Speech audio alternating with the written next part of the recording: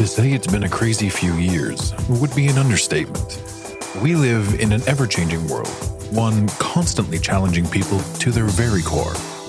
It is because of this, we aim to create assuredness in an uncertain world.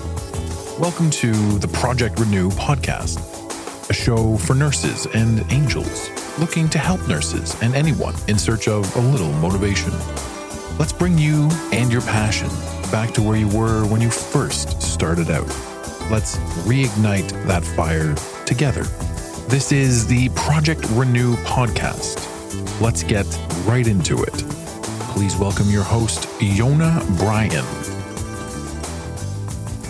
Welcome to another episode of Project Renew. This is your host, Yona, and welcome to my safe space to your safe space. If our last conversation got you thinking, this one is about to even get better. But before we get to all of that, have you tried out my website? As we talked about before, it's www.projectrenew.co.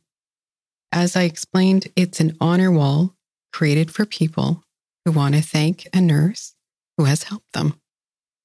I designed it in a way for patients, coworkers, and families to say heartfelt thank you and promote gratitude.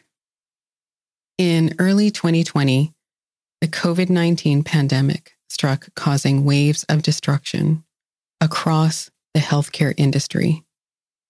This put tremendous amount of pressure and strain on nurses globally. Many nurses who go through traumatic situations do eventually recover without developing PTSD. But repeated exposure to stressful situations increases the likelihood of being diagnosed with PTSD. Add in a global pandemic where traumatic situations, isolation, the media, loneliness, death, fear are occurring every minute of every day. And we now have a generation of nurses with more PTSD than ever. In general, compared to the normal population, nurses have a higher likelihood of developing PTSD than people not working in the healthcare industry. This can exacerbate by short staffing, a high caseload of patients with complex needs, long shifts, and for some, financial hardship.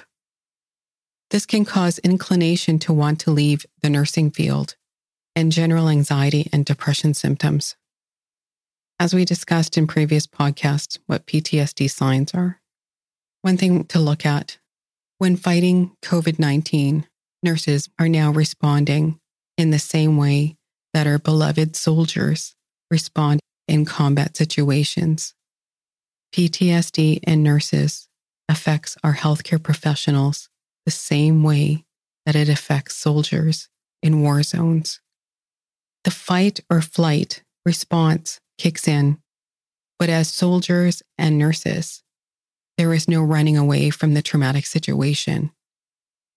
You are only left with one option, but your patient's needs ahead of your needs and work. This podcast is here to tell you that there are other options. You can look after your mental health and well-being and continue nursing while managing your PTSD.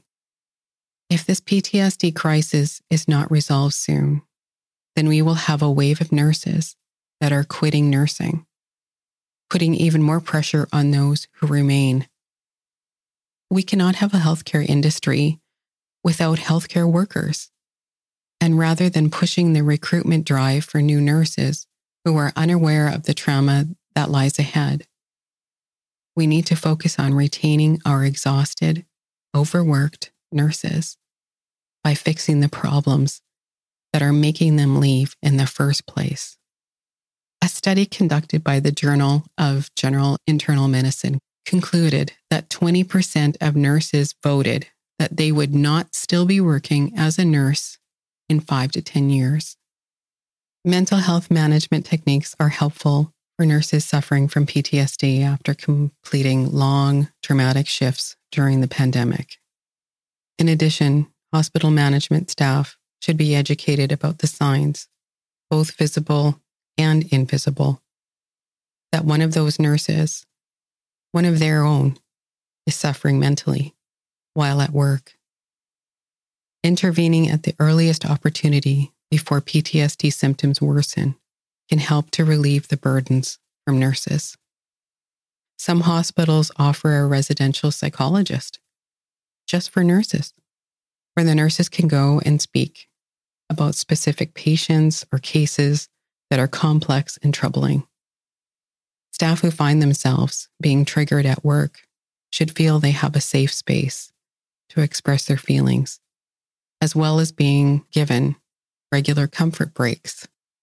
In addition, hospitals should seek advice from the nurses on what they need, rather than just assuming, or worse, not even asking. Being actively listened to will hugely improve staff morale, as every workplace is different, and each staff member will have different needs. A question to consider: is your PTSD occupational, as in related to your work, or did you already have a pre-existing risk factor outside of work, such as an abusive relationship or financial struggles, that meant you were predisposed to PTSD? It's really important to understand the difference, as if PTSD is purely occupational, you have a great home life, a supportive network around you, and no financial difficulties. Then your PTSD could be managed more effectively as it relates to work. However, if everything else around you is falling apart, being a nurse in the pandemic is just the final straw, then there are more steps needed to resolve your trauma. We've come to the end of today's episode. And remember, you're not alone. This podcast and website, www.projectrenew.co, was born from the ashes and created to help you restore, revitalize, renew. This is Project Renew, and I look forward to sharing the next episode with you. We really hope you enjoyed this episode of the Project Renew podcast. Stay connected with us directly through projectrenew.co. You can also join the discussion on Twitter at Project Renew Pod and Instagram at Project Renew Podcast. If you would like to speak with us, please send an email through our website.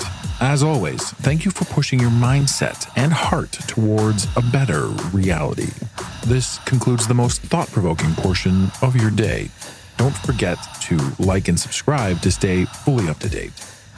Until next time, be kind to yourself and each other.